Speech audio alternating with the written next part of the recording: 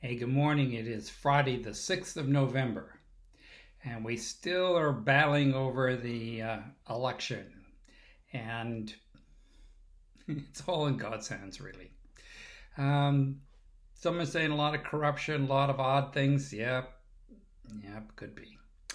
But in any fashion, life goes on, and we're going to go on.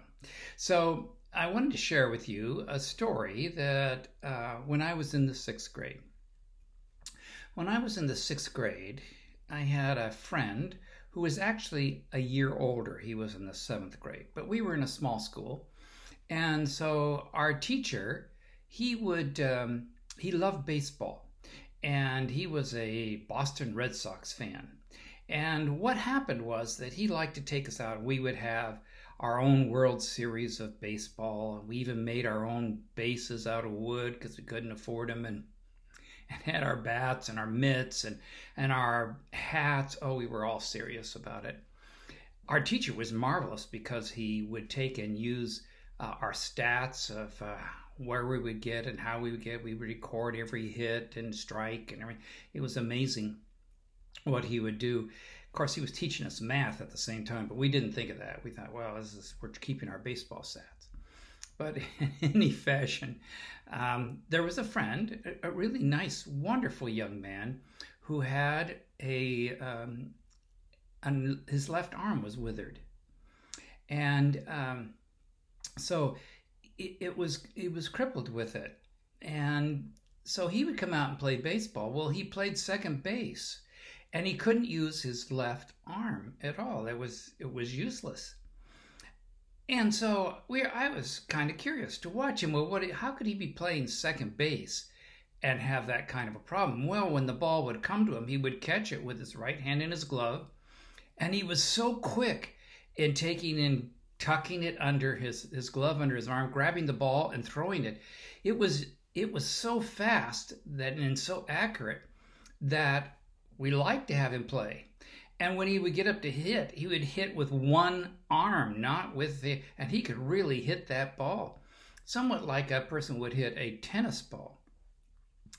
And so through the years, I was kind of wondered, what a nice guy. One time we were out cutting wood with he and his family, and we were doing some to take home for firewood, and he was out there wielding an axe and doing everything, and I was just amazed at what we thought, would be a handicap. But for him, no, he went on. But it reminded me of the story in the Bible that we find in Mark chapter 3. It's in the other Gospels as well, but succinctly, Jesus was out and he was on his way, and he was going on his way up to the synagogue, which was like one of our local churches. And there was a man there with a withered hand or a shriveled hand, depending on which version were there. And some of the people were really watching Jesus to see what he would do because it was the Sabbath day. It was the Sabbath day. So they were watching closely to see what he would do. And as the man came up to him, he saw them, and Jesus knew that they were watching to see what he would, because they knew Jesus could heal people. Well, they were watching to see if Jesus would heal him on the Sabbath day, which, they would consider that work. And so Jesus came up and told the man to stand up. Now in the synagogue, now everybody's watching and seeing this man. Was this an emergency?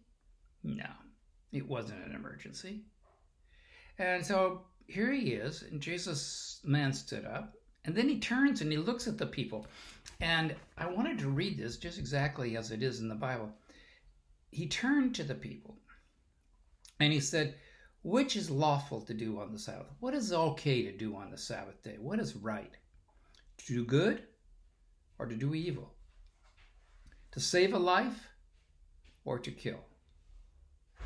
Well, they remained silent because, well, of course they would say, well, do good. And they were baffled by his question and didn't know what to say.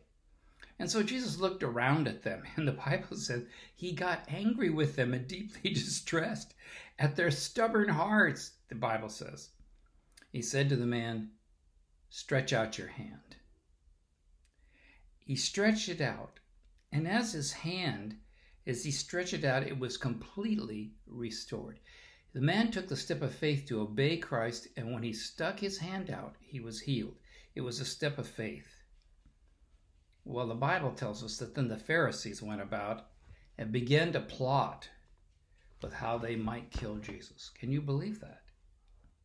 For the good that had happened. Well, Eric never got his arm restored like this man did, but he will when Jesus comes. And I know Eric loves Jesus, even though I haven't seen him in a long time. He was a wonderful Christian young boy. And I'm delighted that no matter what infirmity we may have, the Lord finds it a delight to heal us. And when he comes, we will all be restored, all like he wants. What a delightful promise to have. Dear Lord, I thank you for this wonderful story. I thank you that we could be and see this story in our minds, and that we can be in that very room and feel the healing faith and power of your words. You, the great Creator, to heal this withered hand was nothing. But you were more interested in the hearts that were around, weren't you? And Lord, may we not be stubborn. May we come to you and recognize you as our Lord and Savior, and to lead us today. I thank you for that. Be with us, Lord, today. Be with our country. In Jesus' name, amen. All right, we're having our services tomorrow at 11 a.m. Please come join us. We'd love to have you at naplessdachurch.org. That's our website. Or we could have it at you might be on Facebook later in the day. It takes a little time for it to get onto Facebook. But anyway, we're glad that you could be with us. May God bless you and have a great weekend, all right?